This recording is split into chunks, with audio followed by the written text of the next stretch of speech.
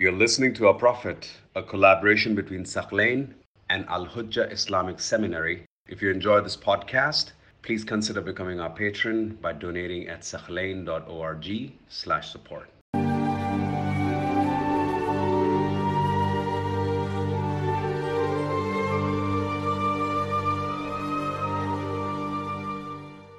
Now the Meccans realized if the Prophet ﷺ leaves, that's it. Their mission is destroyed and the Prophet will seek a lot of support in Medina. They tried everything they could to find the Prophet. One of the things they did, they placed a reward, a huge price on capturing the Prophet and arresting him. 100 camels. Do you know how much that is? How much money that is?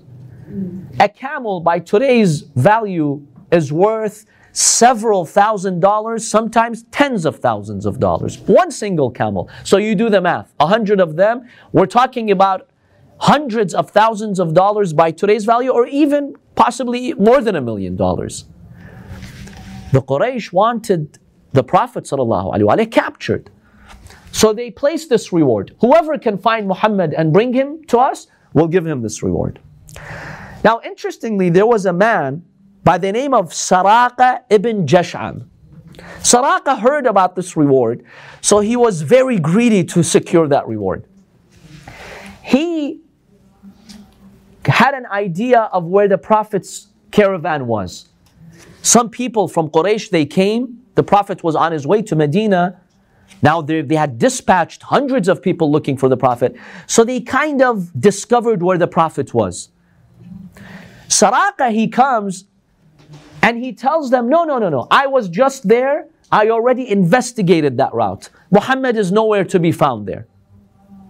So those people who had come seeking the reward, they went back. Then you know what he did? Look at how sly and cunning he was. You know what he did? He went to his house. He armed himself with a horse, with a sword, and then he went to locate the Prophet ﷺ. He did not want the others to claim the prize. He wanted the reward for himself. So he lied to them just to get rid of them, and he would be the only one to meet the Prophet. So he had located where the Prophet is. He goes to the Prophet and he has a sword. And he tells the Prophet ﷺ, you know what? I found you. There's a huge prize. I have to capture you and take you back.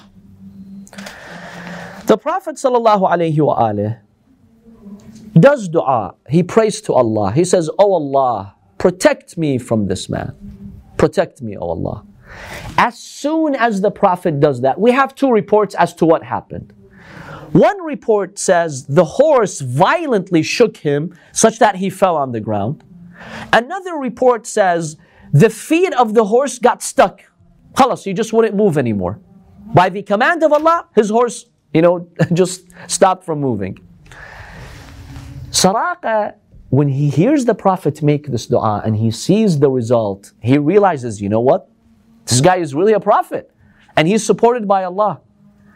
So he tells him, "Oh Muhammad, I know what happened to me right now with my horse is because of your dua. Please ask Allah subhanahu wa ta'ala to release me, to release my horse and I can move." The Prophet asks, "Oh Allah, release him." Again, the shaitan comes. He's like, "No, this is your chance. Look, it's like $1 million. It's very tempting." Again, he's about to attack the Prophet. The Prophet does the same dua. He gets stuck. Historical accounts tell us that this happened 3 times. He wanted to learn his lesson. The 3rd time he learned his lesson. He told him, "Okay, now I truly believe that you're supported by God. I will not harm you.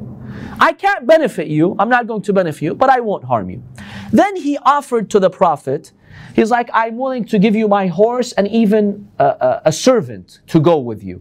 Would you like to take that offer?" The Prophet ﷺ says, "No, thanks. I don't accept that." Because the Prophet never wanted a pagan to have a favor on him. So he would not accept the gift of pagans who would openly attack Allah subhanahu wa ta'ala and His Messenger and the Muslims. So the Prophet, thanked him. He told him, "No, I will not take that from you." But he let him alone. He left him alone, and the Prophet ﷺ continued north. Now, who was with the Prophet? A few people were with the Prophet. One of them was the son of Ayman, and Ayman later she joined the Prophet. Ayman and her son, they were slaves owned by the Prophet. Originally, Abdul Muttalib, according to one report. According to another report, Amina, the mother of the Prophet, she had secured Ayman. She was a slave girl from Abyssinia. She used to work for Amina. So the Prophet ﷺ inherited her and they would serve him. Later the Prophet ﷺ freed them in the way of Allah subhanahu wa ta'ala. And Ayman has a very high position. In fact, she's one of those women whom the Prophet promised paradise for her. He was very good to her. So they were with him on this journey. So we had, a handful of people now with the Prophet going to Medina.